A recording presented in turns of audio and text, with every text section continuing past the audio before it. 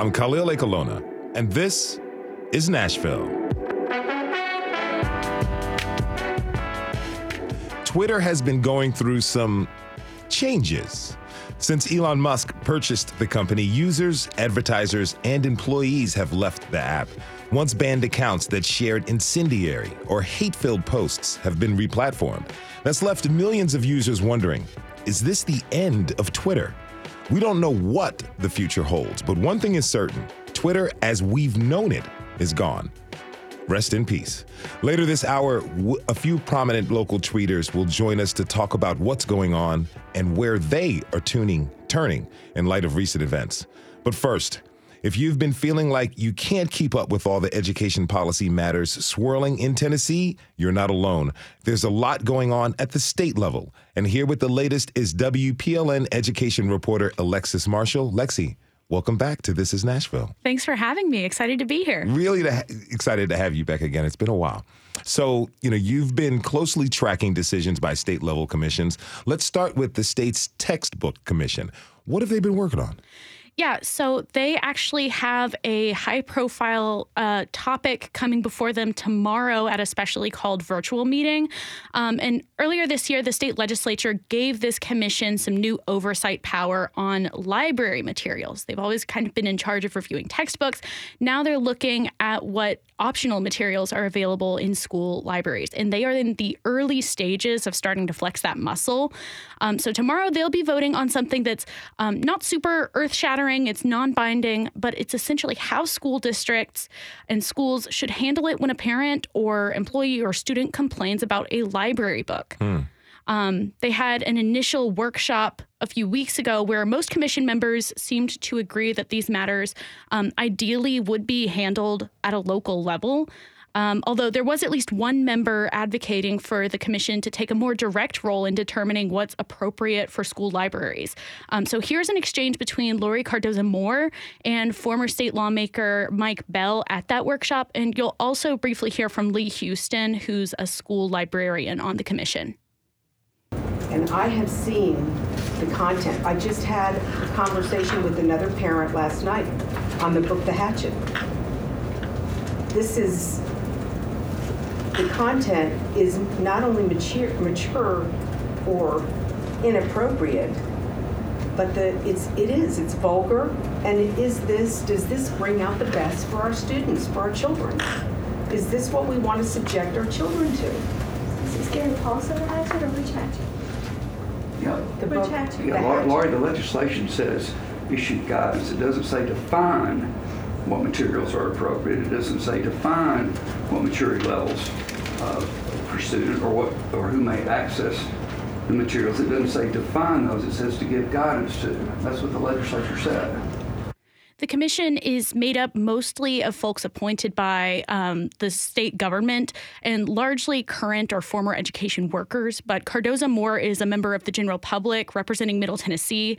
And outside of the commission, she unsuccessfully ran for office earlier this year and campaigned by saying that she would remove what she calls far-left indoctrination from Tennessee's public schools. Some of this sounds technical or bureaucratic. What's the possible impact that schools, teachers, or families could experience once this is all in place? So essentially, the vote tomorrow is not expected to be anything like life-altering. They'll vote on that guidance that I mentioned that spells out how they want schools to handle challenges to books on that local level, and that includes forming a review committee. They'll pin down how many days that group should have to meet, read the book, and render a decision. And that's something that a lot of schools are already doing. But next year, the body is going to be making decisions that will more directly impact families, including creating an appeals process for books challenges that would take it basically directly up to the commission itself. Can you walk us through an example of what that may look like? Yeah, so there was a pretty publicized case here recently in Sumner County where a parent challenged the book A Place Inside of Me. It's a poem about a little boy navigating his feelings in the wake of a police shooting. And community members, some of them claimed that illustrations in the book, which included drawings of a protest and the words Black Lives Matter, they claimed that the illustrations in the book were offensive and violated state law, which prohibits certain teachings on race and inequality. In the end, the board voted to uphold the local school's decision, which was to keep that book on the shelves. But getting back to the commission, they'll be creating a process where a parent, student, or school employee could appeal that sort of a local decision to the commission, and then they would read that book and decide what action should be taken. And it appears that they could have the final say. What did that dispute show us? I think that dispute showed us, honestly, how divisive school library books have become in Tennessee. I mean, we have another example just this morning from the Tennessean reporting that Wilson County School Board has voted to remove 2 books from its high school libraries in the district. And that's even though the review committee there had recommended that they be placed on a mature reading list, which would have required parents to give permission before those books could be checked out. So it really is, it's a hot issue in Tennessee. It can be very divisive. All right, we're going to turn to how the state oversees charter schools. This is a different commission, but it's been working in ways that kind of mirror the textbook commission. What have they been up to?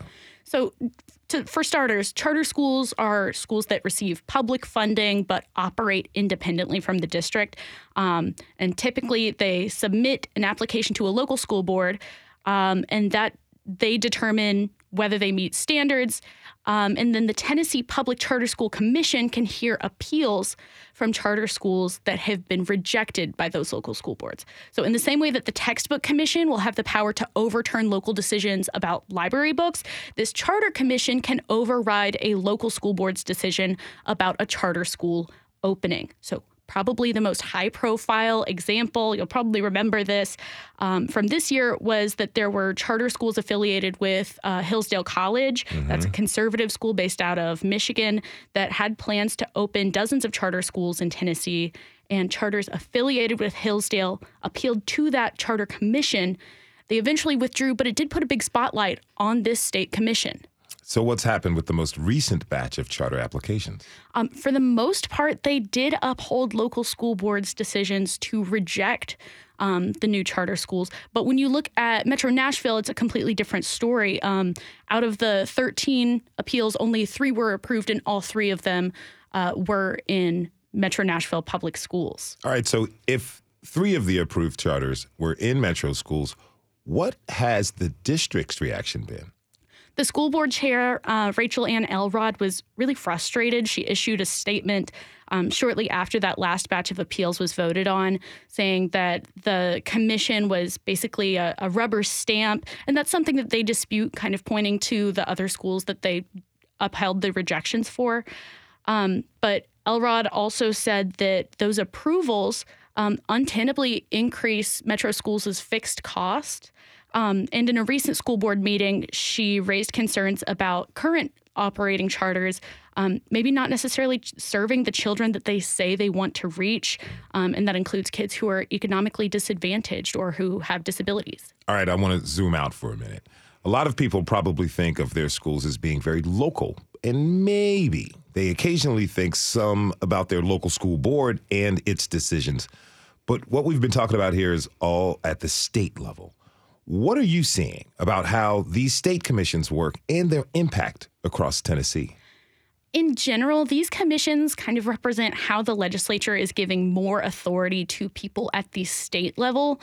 And that's caused some concerns for folks, especially since commission members are usually appointed and they aren't always as accessible as somebody who has been elected to office. You know, voters elect people to the school board because they trust the candidate to make decisions that align with their values.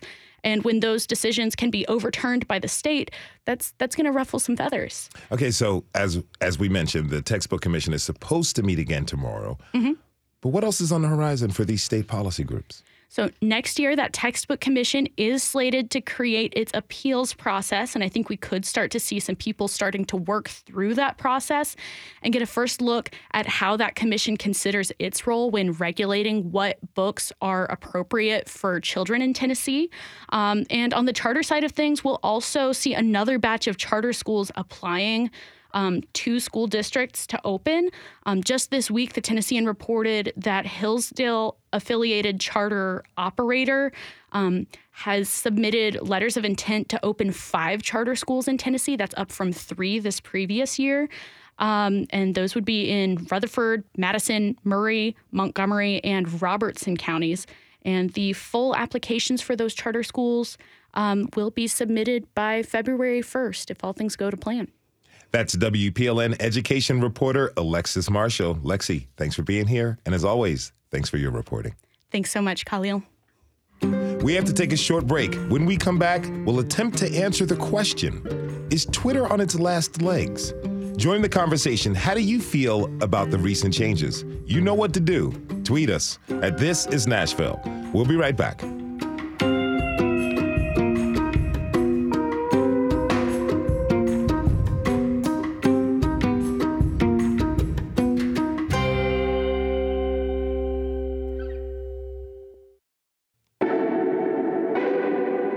I'm Khalil Ekulona, and this is Nashville. When I first joined Twitter, I used it for a very specific purpose. I would live tweet jokes during presidential debates and primaries. Look, this was my lane, and I tried to stay in it. Now, I did have friends and colleagues who were much more serious about how they use the app. For journalists, it can be a vital way to add more context to their stories or find stories in the first place. Love it or hate it, Twitter has impacted our lives and how we get our information. Now that billionaire Elon Musk purchased the company and instituted new policies, thousands of users and workers have left the platform, and the future of the app hangs in the balance. So, what will Twitter become? Can it survive? My next guests are here to offer with no character limit, their views. Andrea Williams is a writer and author who has taken to Twitter to call for greater diversity and equity in our cultural institutions. And author Dave Delaney has written about networking and is an organizer in Nashville's tech community. I want to thank you both for being here. Welcome to This Is Nashville. Thanks for having me. Thanks for having me. Such a pleasure. So let me ask you both the big question. Is Twitter on its last legs? Andrea? Honestly, I don't know. That is a really good question. I am not an expert. I cannot say. It's been interesting to see though. I wouldn't say my Twitter follower count was terribly high, but I've noticed that it has gone down. I've started engaging with it differently. I don't post as much, yet I don't want to walk away completely because it is that valuable. So I can't say that it's on its last leg. I know some other people in my position, friends, colleagues, other journalists that are like, yeah, I can't walk away either. So in that regard, it's like, it feels like there's something left, but it's definitely a lot different for sure. All right. Well, Dave, what do you think? Yeah, I don't think it's on its last legs. I think people are trying new places. They're experimenting with different mediums and different places like Mastodon, for example. So it's interesting to see people moving on and trying new things. But I think as an early adopter in social media and social networking sites like Twitter, those of us like that like to play and try new things and new toys. So, back when I started on Twitter in 2007, we had Twitter had competitors like Jaiku and Plurk and Pounce and all these other microblogging services. And microblogging wasn't even a word yet. Mm-hmm. So I don't think it's going away necessarily, but it's a very expensive $45 billion bet. Yes, that is. So what makes you think that it's going to be able to move past all of these problems it's experiencing? Well, and certainly there are many opinions about Elon Musk with good reason. But I also do think that he happens to be a smart fella, and he has surrounded himself with very smart people. Obviously, I mean, Tesla is incredible. His sending rockets off to Mars. I mean, he's doing some pretty innovative things, and he's not doing it by himself. So he's surrounding himself with talent, and I think that talent can be tapped to help him maybe rethink or reinvent or just to help Twitter survive. Now, some would say he also chased talent away with some of these new policies that Right. he's brought into the company. Right. So, and that's part of what I do with people and businesses is I help them not, be nicer leaders. And he's done a terrible job at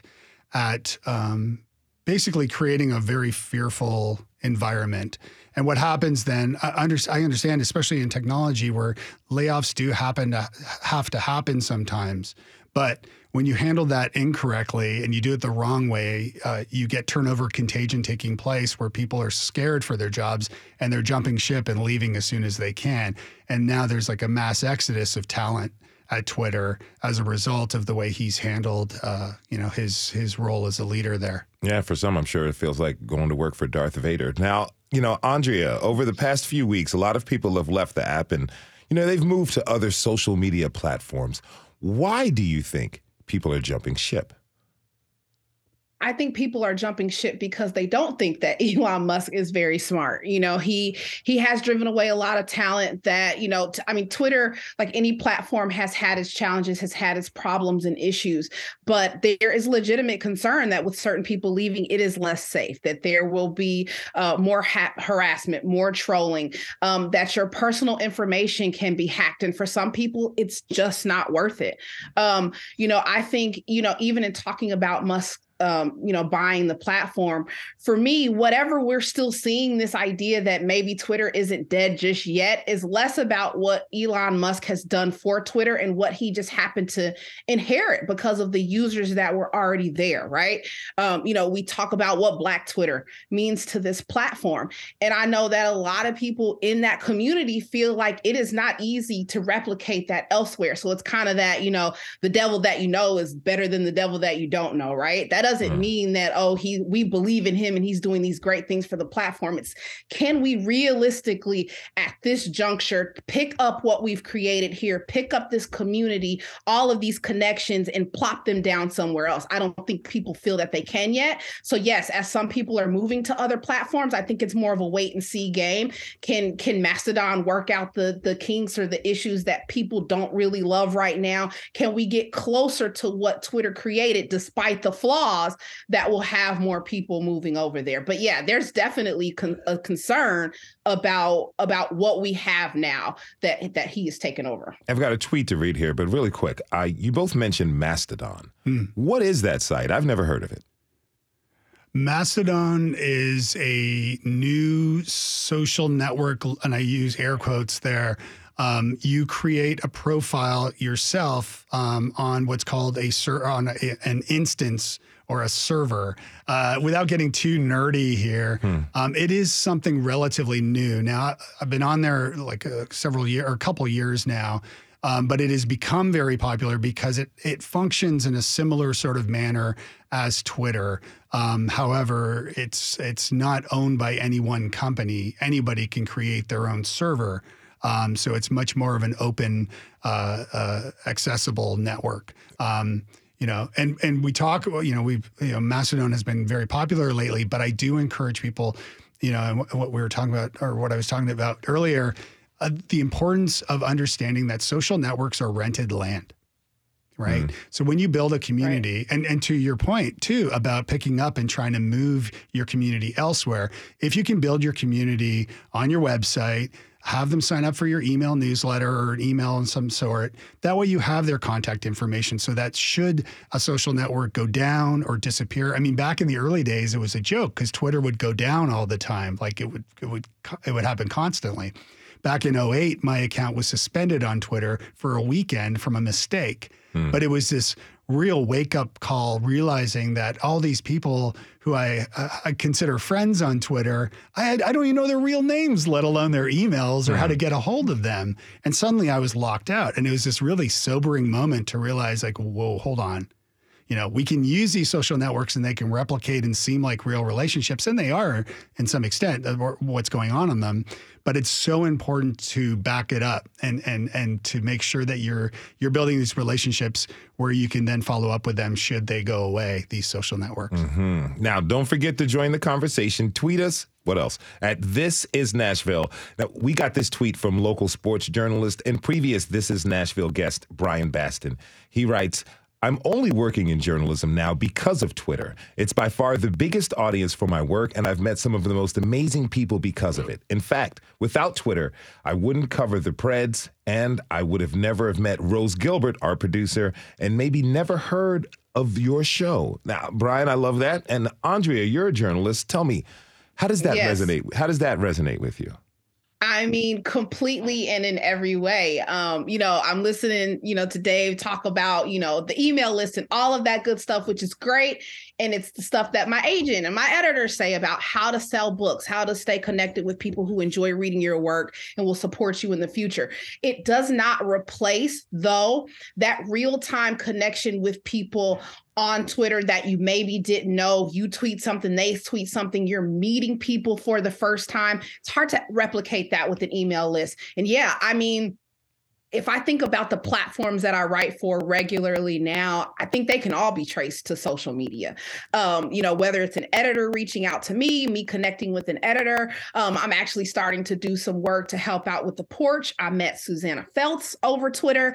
It has been the impact on my career has been immeasurable. And that's to say nothing of the work that I've been able to do, as you mentioned in the intro, for other communities, outside of my own, the advocacy work that I do for Black creatives in country music. I'm not in country music as an artist or a songwriter or anything like that, but I have been able to start conversations, to continue the conversations, to bring attention to much needed issues because of Twitter and not necessarily because of, okay, these were people that were already following me, because I was writing about, sports or whatever. And so they signed up for an email list. This is something that was able to happen in real time, as we see what's going on in the world around us and comment on it and have conversations with other people. Yeah. If you're just tuning in, this is Nashville, and I'm your host, Khalil Colonna. We're talking this hour about the future of Twitter with local tweeters Andrea Williams and Dave Delaney. Now, as we mentioned a little bit, people have their opinions about Elon Musk, and some of his recent moves have, got a lot of people worried about the future of the site. For instance, the content moderation team is responsible for monitoring hate speech and or misinformation. That team is pretty much gone. All of this raises concern that the app will even become more of a nasty place and a toxic environment. Dave, so let me ask you, are you concerned about the lack of content moderation in Twitter? Yeah, I'm deeply concerned about this. I'm a big fan of the work at the Center for Humane Tech that they're doing about misinformation and specifically disinformation as well. Not to mention trolls and all of that. But yeah, no, I'm deeply concerned about this.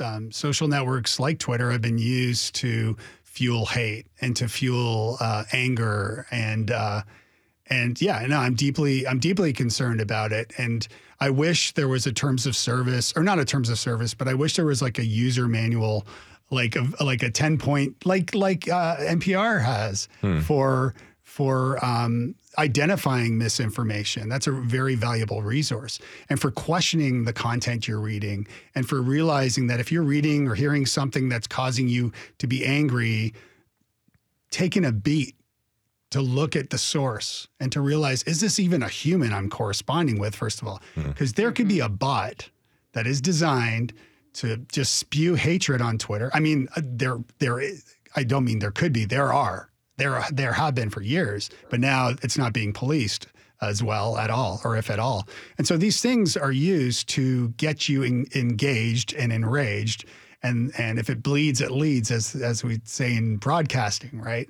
So yes, I'm deeply concerned about it. I'm deeply concerned, not just for Twitter and for this, but for the fact that we need to question the information we're receiving and seeing, question the sources, do our own fact checking, and refer back to valuable fact checking sources so that we can better understand whether we're being fed garbage or not, so that we can be responsible citizens. Trolls, bots, and commenters. Oh my. Well, what about free apps? The free speech absolutist viewpoint. Why not just let people battle it out in the marketplace of ideas? Because it's a business. You can't go into a crowded movie theater and yell fire. That's not free speech. There's terms of service, or there should be terms of service that make sure that people are, behaving the way they should on whatever the platform is as dictated by the people that run that platform. And the fact that Twitter is, backstepping all of this now, I mean, even now, no longer managing any information regarding COVID, that alone is quite horrific. So yeah, I'm concerned. Andrea, what are your views? Yeah, no, I agree. That again, that goes back to this idea that, Elon may be a smart guy. I'm not here to comment on that. We're talking specifically about Twitter and his reign thus far. And yeah, it is definitely problematic on a lot of accounts for sure. All right. So, the internet, and there's a big time issue of authenticity and trust. The famous blue check mark that's been used to verify if a user is actually who they claim to be. But, now it could also mean that they're just a subscriber to Twitter Blue, which is offered for a payment of $8 a month. There have already been tweets that raised eyebrows. Andrea, how does this affect how people view the trustworthiness of the platform? Yeah, I don't know. I will speak for me personally. I don't know that it impacts trust. It feels like a money grab, which I think it is, right? This idea that now you can pay for your blue check mark. I was not verified before. I'm not paying to get verified. That's another issue of concern. It's like, okay, well, how will my tweets now show up? Will they be valued in the algorithm? Will other people see my tweets when I post because I don't have a blue check mark? I think it just, again, because, the people that had their verification still have it. And I guess you can click on the blue check mark to see if they were previously verified or if they paid for this verification. So I don't know if it's a trustworthy thing as much as it just really looks like Elon is flailing and trying to make money however he can, particularly as people start to leave the platform. Well, speaking about trustworthiness, there's a prominent local account that people really, really rely on, myself included. Nashville Severe Weather. We've invited them today, yes, but they weren't available. But, that account has saved lives. Dave, what do you think is going to happen to them on the app? Well, as long as if they deleted their Twitter account, let's say, this is part of the reason why I'm encouraging people that I speak with not to delete their Twitter accounts necessarily in protest of whatever's going on now. The problem is if you delete your account, then someone else could take that username and they could buy a verification and make it look like them. And so that is a concern. But as far as Twitter, day by day, I've been following them since they got started on Twitter. And that is a huge reason why it's amazing to me too, and I am verified. So I don't know whether I'll pay to continue my verification or not. I don't know what value that really serves. My kids think it's cool. Hey, it might be the only thing. Street cred means a lot. But yeah, Nashville Severe Weather. I mean, they do an amazing work and an amazing service. But I think, as long as they stay doing what they're doing, whether they're verified or not, I have this. So it's interesting, the history of Twitter and a lot of social networking services, they've always done a terrible job at promoting their best features. So for example, Twitter has Twitter lists, private lists, and public lists. And it's always been there, or it's been there for many years. And that's one of these features where I have a private list of media people that I trust on Twitter. Actually, it's a public list. You can find it at Dave Delaney. You can find the list. But others subscribe to that list. They follow that list so they can see these trustworthy news sources who I've selected. And so whether they change their names or anything now, or whether they're verified or not, it doesn't matter. They'll still be on that list is what I was getting at there. All right. So final question for you. With all this change, all this turmoil and upheaval, do you think Twitter is going to remain as it is, or will it transform into something else? It's definitely going to transform into something else. I think Elon's already, I've read stories about, into a payment platform, into more of a comprehensive media source or medium sort of aggregator, if you will. I don't know what the future holds for Twitter, but I do believe that Elon may not be the last owner of Twitter. Like Twitter may be sold to someone else with a better management style, I would hope. So I don't think it's the end of Twitter, but I think in its current iteration, things are certainly evolving, and I think it will grow into something different, and God willing, something good. Dave Delaney is a longtime organizer in Nashville's tech community and author of the book New Business Networking. Dave, thank you again for joining us today. Thanks for having me. Andrea Williams is going to stick with us through the break. When we come back, we'll continue our conversation about the future of Twitter with a few prominent local tweeters. What has the app meant to you? How has it impacted your sense of community? For better or worse? Tweet us at This Is Nashville. We'll be right back.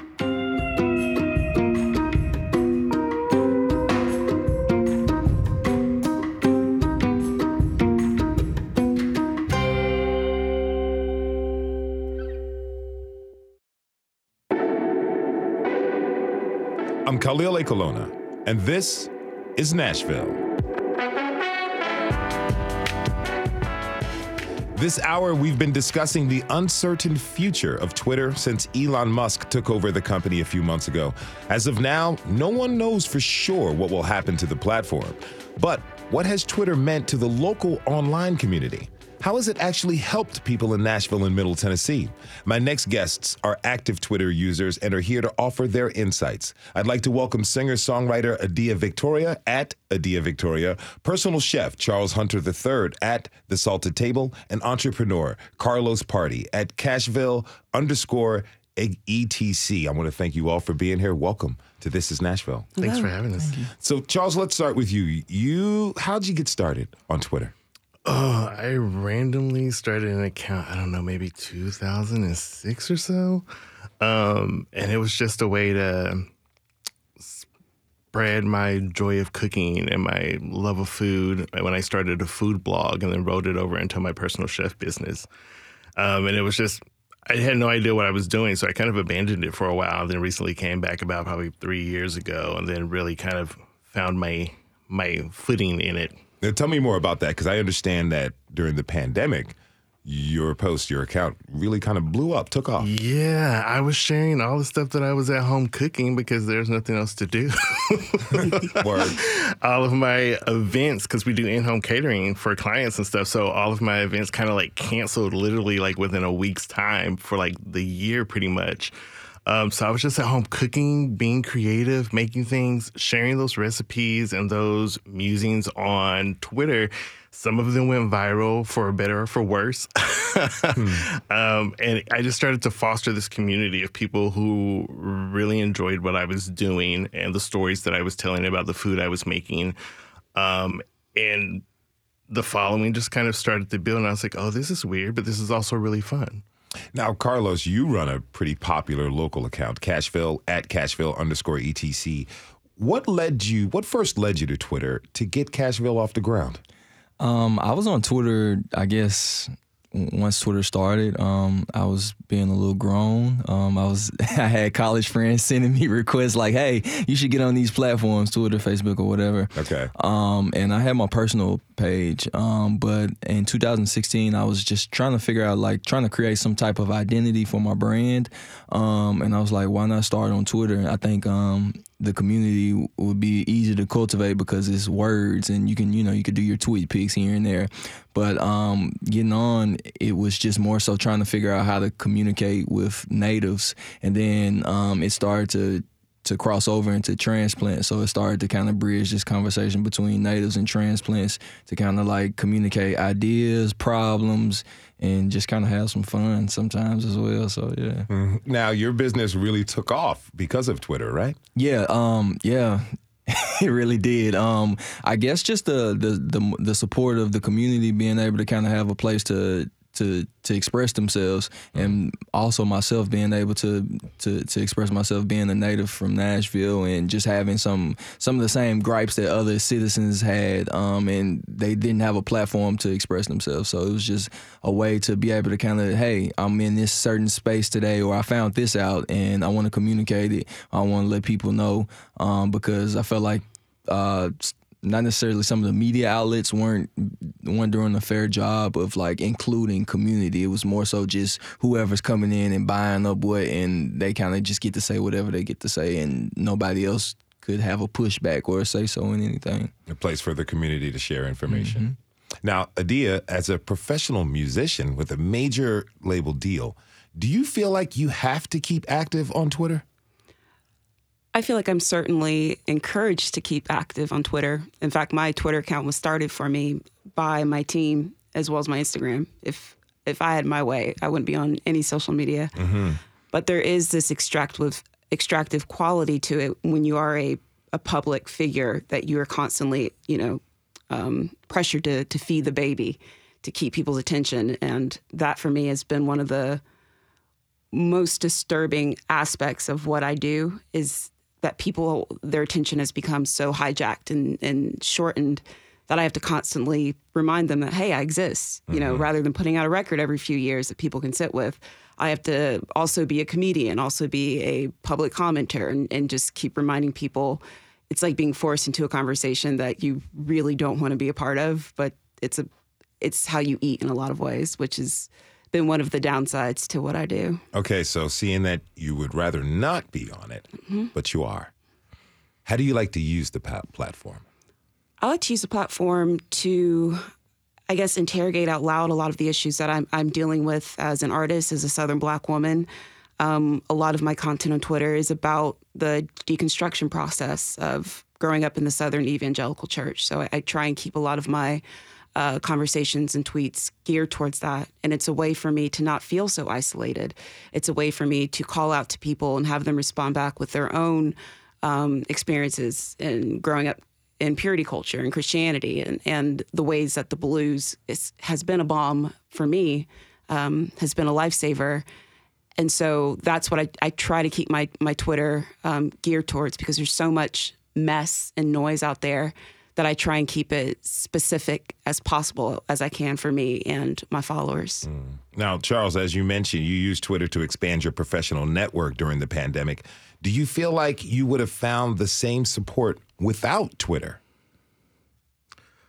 I probably could have on other platforms, because I feel like I've kind of cultivated similar communities on Instagram and Facebook, similar like-minded people who enjoy cooking, food, creative things.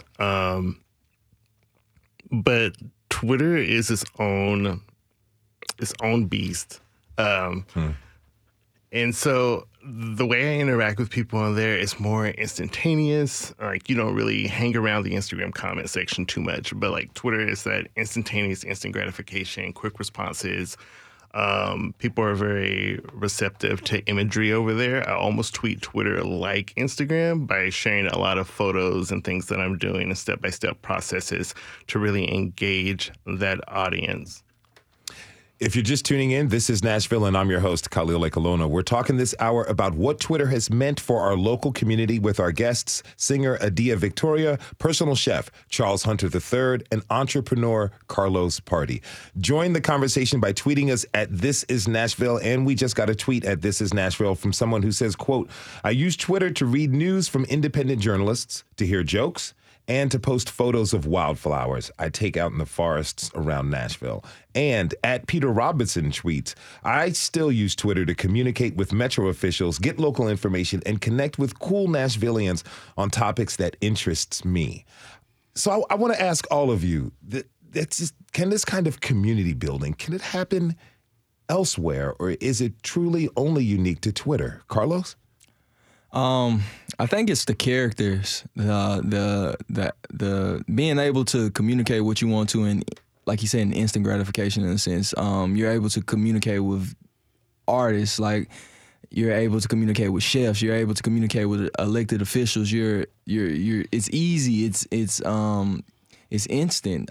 Even the character part, I think being able to describe how you're feeling in the moment, or describe how you just want to talk about whatever the case may be. I feel like other platforms don't have the accessibility, because with Instagram, you have to post pictures and you have to post comments underneath. And Facebook it's like the wild, wild west.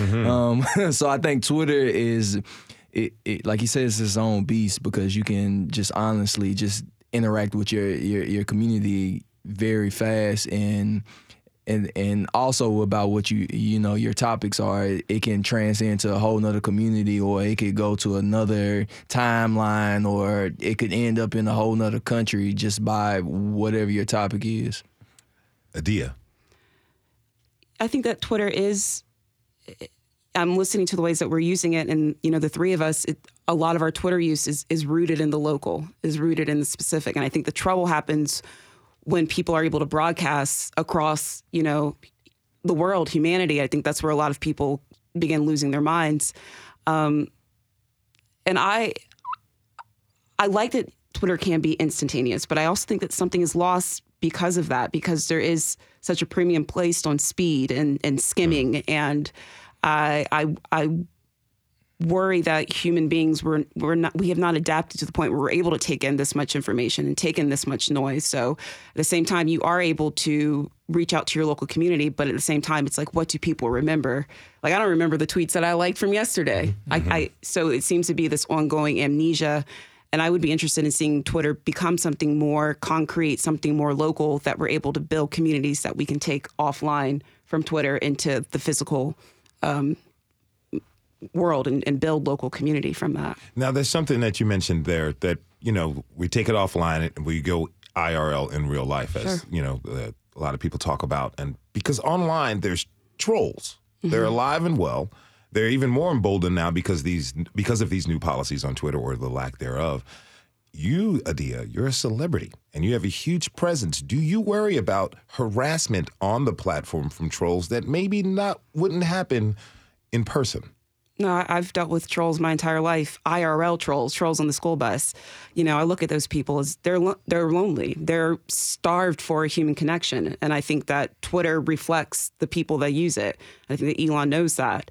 And he's just looking for attention from us. That's how, Twitter is able to stay on, is if we're on. But I'm not really worried about people that show up and have, they spit vitriol at me. That's a reflection of them. That's a them problem. And I will engage them as a human being. I don't absorb that. I put that back on them. It's like, you want to call me the N-word? Something about you felt like the N-word, that you wanted to spit that back at me. So let's talk about that. So, don't come for me unless you really want that spotlight, because it ain't going to break my stride. Writer Andrea Williams is still with us, and she touched on this earlier. Andrea, how do we fight against the energy that trolls bring to social media? I think Adia makes a really good point. I don't know sometimes if it's even worth fighting, but I will say, in my experience, when people have said things to me that were out of pocket, it's a great way to engage with the larger community and to share some of these issues that go on. A lot of times, if I'm thinking particularly about some of the work that I've done in country music, when I say, if I were just to make a blanket statement and say, okay, country music is racist, and here are the issues that Black people are facing within the genre, I'd immediately get a lot of pushback from people who are like, I don't know what you're talking about. It's not 1965. I've never seen that. And then when I have these personal interactions, when people show up in my mentions, that's an opportunity, not because I necessarily want to platform whatever hate they're spewing, but to show people this is what it's really like. It becomes an educational tool so that people understand that because you don't see it, because you're not experiencing it, doesn't mean that it's not happening. And if you legitimately care about making this space better for everyone, here's who we have to engage with. This might be your homeboy. You might look at that person and be like, oh, we're mutuals. How did that happen? And so now we can do the more broad work than if we just, talked about our personal experiences. Here's a tweet we got from on the topic of harassment. Quote, as a trans person, I've seen an undeniable surge in hateful abuse since Musk has begun unbanning accounts that target trans people for harassment. Now, how does that resonate with y'all? The fact that some of these accounts, I mean, I know there was a lot of talk to see if former President Trump was going to be allowed back onto Twitter. There's been a lot of vitriol out there. People are afraid of some of these accounts coming back espousing these very toxic views.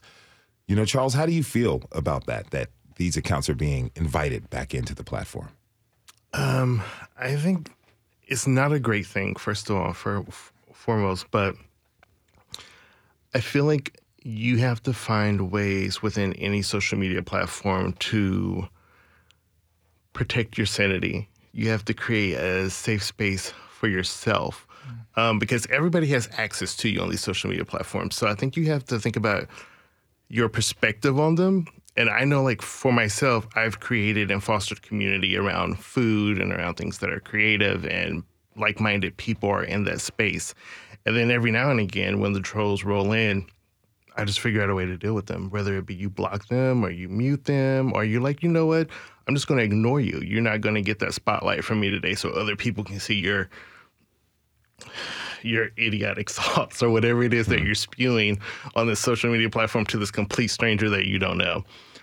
So I think it's all about your perspective versus feeling like you have to walk into that space and go to war every day, because those people aren't going to go anywhere, and they're just going to come in by larger numbers as time goes on. You know, this might be a really grand philosophical question, but what does this say? It's a social media, Twitter, any other platform, is a reflection of where society currently is. People are being relatively true, particularly when they spit vitriol.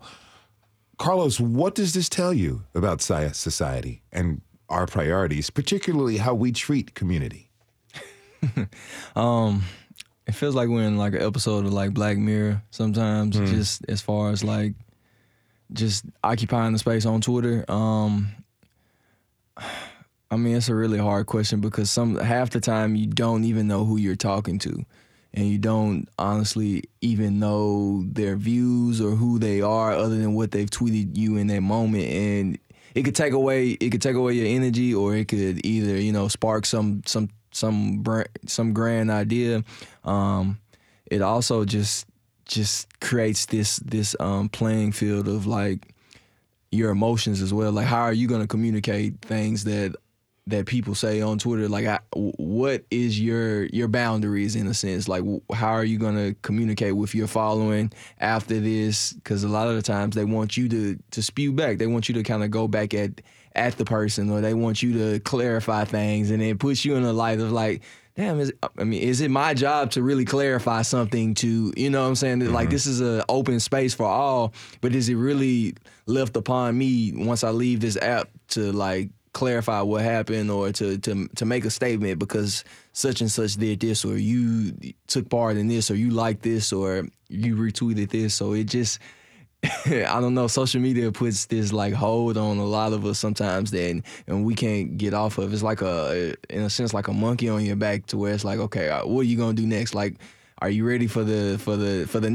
next wave of things? So it's almost like, do you have some people have an obligation to quote unquote clap back on social media. Adia? I don't think it's any small coincidence that we're seeing the rise of the predominance of social media at this stage of capitalism, where the availability of public spaces has dwindled, have been bought up by corporations and disappeared. Like, there's no third space where people are able to go. That's not home. That's not the office, where they're able to find clubs and common interests that aren't predicated upon you being able to pay entry. So people have nowhere to go anymore. And I think that you're seeing the reason why you're seeing people addicted to their phones and screen time rising, and this anxiety and this dread and this just, you know, chaos that Twitter has become, and that Elon Musk is fomenting and capitalizing off, is going hand in hand with the availability of public spaces for people to go to build and foster community. And I think that as capitalism becomes more extreme and becomes more predatory, the only place left to go to socialize with people, to exchange ideas, is under this surveillance system of technology, which is not real life. And the more that happens, the less people are able to even appreciate who's sitting across the table from them. You know, you go to a restaurant now with people on a date and they're both on their phones. So I think it's taking us out of ourselves, taking us out of our life, and putting us into this like surveillance system where we lose our humanity. And if I had to give up the 20,000 people that follow me on Twitter for more public funding, more public space, more public mental health care, I would give it up in a heartbeat, because it's not worth it. I want to thank my guests, singer-songwriter Adia Victoria, Chef Charles Hunter III, Carlos Party of Cashville, and journalist Andrea Williams. I want to thank you all for this discussion and really appreciate you all being here today. Thank you. We want to thank everyone who tuned in this hour. Tomorrow, we'll explore the history and importance of Black churches in Middle Tennessee. This is Nashville is a production of WPLN News and Nashville Public Radio. Listen back at thisisnashville.org or wherever you get your podcasts. Our producers are Steve Harouche, Rose Gilbert, and Magnolia McKay. Our digital lead is Anna Gallegos-Cannon. Michaela Elias is our technical director. Our executive producer is Andrea Tudhope. Shout out to our intern, Tori Hoover, and the masterminds behind our theme music, Laurent and Namir Blade. The conversation doesn't end here. Tweet us at This Is Nashville. Find us on Instagram and tell us what you want from our show by filling out our quick survey online. This is Nashville. I'm Khalil Ekulona. We'll see you tomorrow, everybody. And be really good to each other.